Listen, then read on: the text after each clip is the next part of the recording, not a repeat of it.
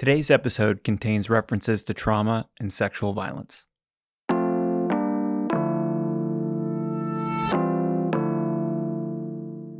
Today on CityCast Pittsburgh.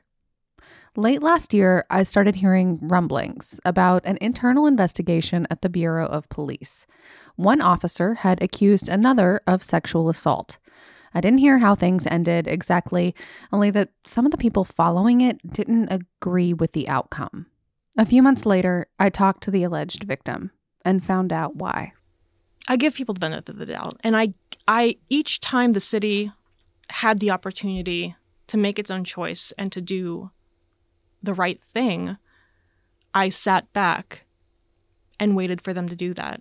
And each and every time, they'd take a hard left in the opposite direction.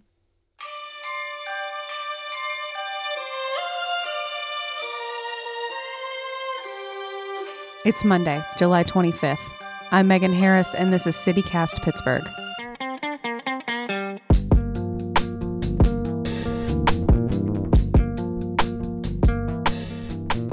It's been more than a year since something happened that changed the life of Officer X. That's what I'm going to call her because she wants people to know this story, but not at the cost of her Google search results until the end of time. I wanted to be known for the officer I am. I wanted to be known for the work I did. I wanted to be known for the people I helped. And now I'm known for being somebody else's victim. As she's told it many times, including before a judge, she'd just finished a shift on Saturday, June 19th, 2021. It was about 4 p.m., and as she would write later, a beautiful day. A cookout was starting near the garage doors of the Zone 5 station on Washington Boulevard. One officer was grilling half-pound hamburgers. Another, Officer Aaron Fetty, brought out drinks, and he gave her one. Officer X nursed the cocktail, Tito's vodka and Diet Ginger Ale, alongside a burger and a bottle of water. She testified later she was the only woman there, but by the Bureau's most recent count, male officers outnumbered women 6-1 last year. Being the only woman on a shift, especially in patrol, isn't abnormal. Officer X wrote afterward, these weren't just any group of men. They were her shiftmates. It was kind of nice to just be able to connect with her colleagues, de-stress, make friends, not worry.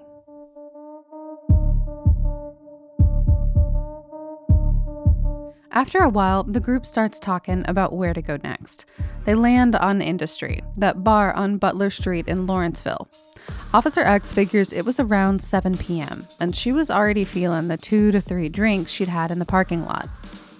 From this point on, in testimony and other writing, X is clear that her memory is not. She remembers being at the bar, talking to some women, celebrating a bachelorette party, and later vomiting in the bathroom. She says she'd rarely previously vomited from drinking. By the time everyone was ready to leave, there was some back and forth about how to get everyone safely back to the zone, or straight home.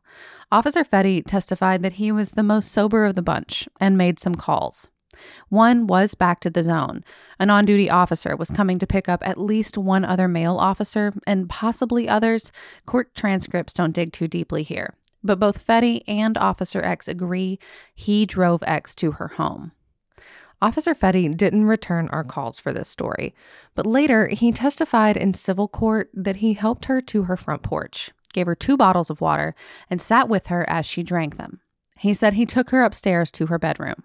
He said he told Officer X she was, quote, really messed up and asked if he should help to take off her dirty pants. He told a judge she agreed, that he removed her pants, put her in bed, and lay beside her, but that he left after she tried to kiss him.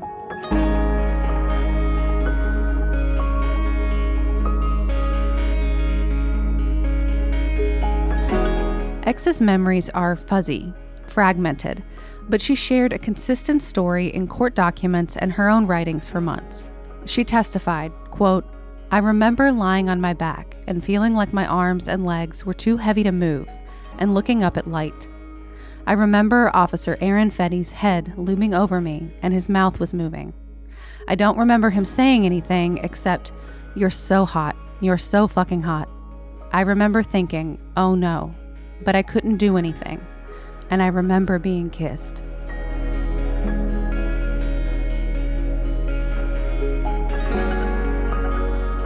Officer X woke up around 4:30 in the morning, sore all over, she testified, with a headache and a stomachache and soreness in her legs and hand. She wasn't wearing pants. And even though she's an officer, someone trained to preserve evidence, she's also human. She had somewhere to be. I don't have time to be a victim right now. I don't have time to clean up this person's mess. I've got my life. I've got things on deck. That are time sensitive, and I can't take time out to deal with this. So first was accepting that no, you have to. You have to deal with it, and then just and I still don't know that I've successfully done this, but accepting the mantle of victim. That victim part, that came in waves. And as she says, mostly later, in the moment her alarm is blaring, it's still dark outside, and soon she's due across the state at a once-a-year police training she's been looking forward to since her academy days. She needs to pack, and her car is still across town at Zone 5. She had a choice. Laundry for the trip and getting her cats to the kennel before carpooling with fellow officers, or a visit to the hospital for a rape kit and toxicology report. She says, I picked my career.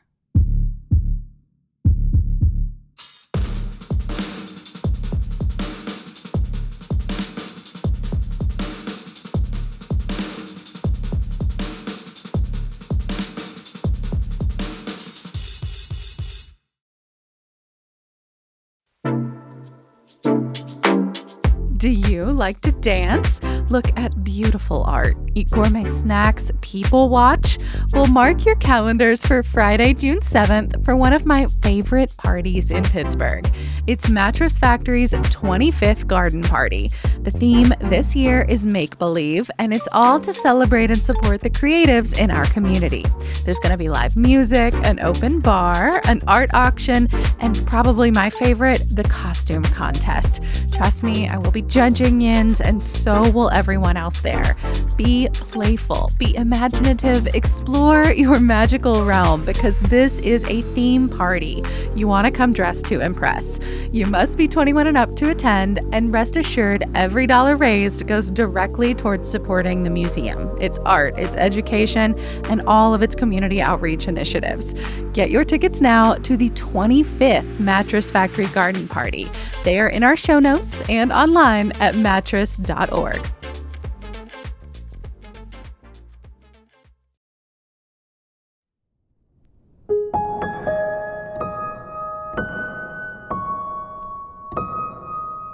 I was not right for a few days. Just, I don't know, kind of sick. I couldn't eat a whole lot. Very thirsty, and just general discomfort.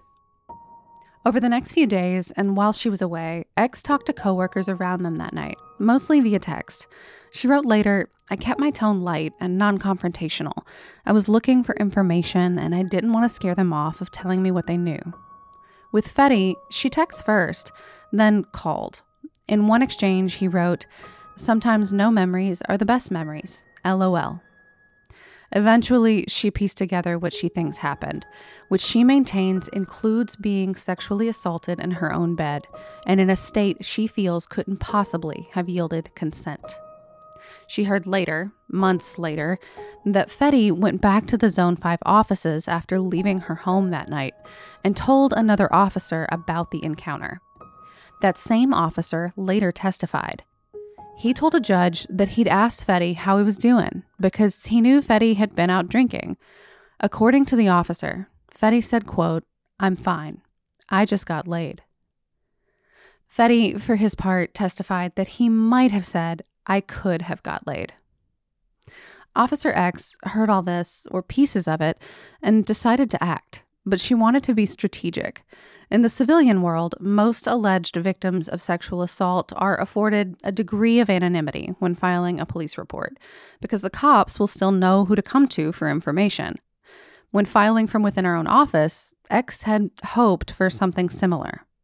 Working together, someone close to her filed an anonymous formal complaint against Fetty to the city's Civilian Office of Municipal Investigations.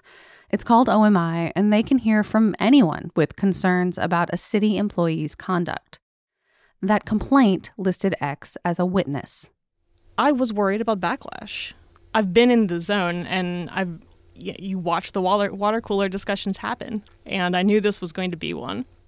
But the decision to file anonymously and as a witness led to some pretty big consequences. In the investigation and as a witness, I had no rights to know anything about it other than it had been concluded. X says she asked multiple times with multiple people to be reclassified as a victim, so she'd have more rights through the process. Erin Bruni is the manager of the city's Office of Municipal Investigations, and she says with anonymous reports, I might not necessarily then know who I can provide additional information to. But even if Bruni does know who to go to, even if someone asks to be reclassified, there's currently no protocol that allows for it. No way for a person to restore their right to occasional updates about their own case. No, but I think it's something we're having discussions about. So X waited. At this point, she'd been serving in the military reserves for more than a year, and when a full-time position opened with her reserve station, she took it. The military calls this active duty, which protects that person's civilian employment while they're serving. So in the fall, X started going to work every day with her service unit, but she kept her job with the Bureau as well.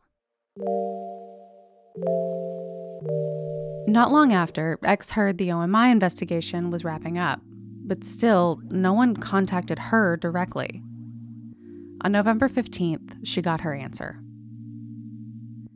In a Bureau-wide email, among the transfer updates, it listed Officer Aaron Fetty. He'd be moving to Zone 1, serving the north side. And that was it.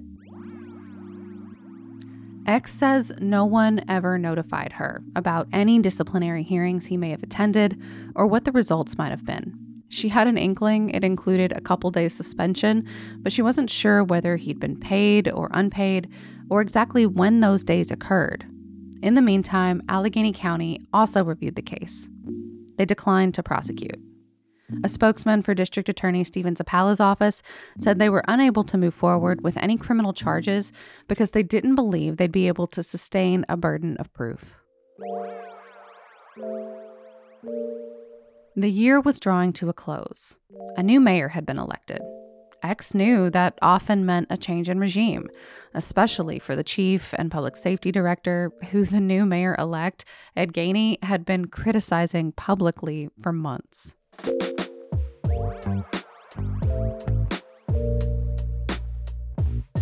And she'd started to hear something else. Historically, OMI investigations and the results are confidential, but for police-related complaints, the Bureau has its own extra process. At every level, supervisors and commanders, all the way up to then Chief of Police Scott Schubert, they all review investigatory materials and make a recommendation for discipline. It could be verbal or written, maybe it's a suspension or a termination. There's lots of options, depending on the severity of the complaint and how the officer seemingly handled it. That same group then convenes for a hearing with the officer in question to listen to their side. Often, officers will ask for union representation during these meetings, which Fetty did. The chief then signs off on his or her, in Pittsburgh, it's almost always been his, best recommendation. Then the public safety director, who may or may not attend these meetings personally, they have final say. This was the process through which Fetty was reassigned from Zone 5 to Zone 1. But at the time, Officer X heard whispers that the Bureau had recommended something else. That command staff, including the chief, recommended firing Fetty. And the public safety director, at the time, Wendell Hisrick, overrode them. X says she was horrified. So she started Googling and writing one very long email. My name is... Many of you know me, and I think in these last 6 months, most of you have heard something about me, but almost none of you have heard about it from me. With this email, that changes. Next time in our Officer X series, hear what she shared in that email and the legal process that followed. This series was reported in partnership with Rich Lord for Public Source. You can find our written piece online in our show notes and at publicsource.org, plus some truly beautiful art and images from Stephanie Strasberg and Andrea Schockling. Music in this episode is by Beau Moll, Sauvé, and Ava Lowe for Epidemic Sound, plus Pittsburgh's own Benji. That's all for today here on CityCast Pittsburgh. You know the drill. Please rate and review us. Let us know what you like, and subscribe to our morning newsletter. We'll be back tomorrow morning with more news from around the city and with part 2 in this series very soon. We'll talk to y'all again soon.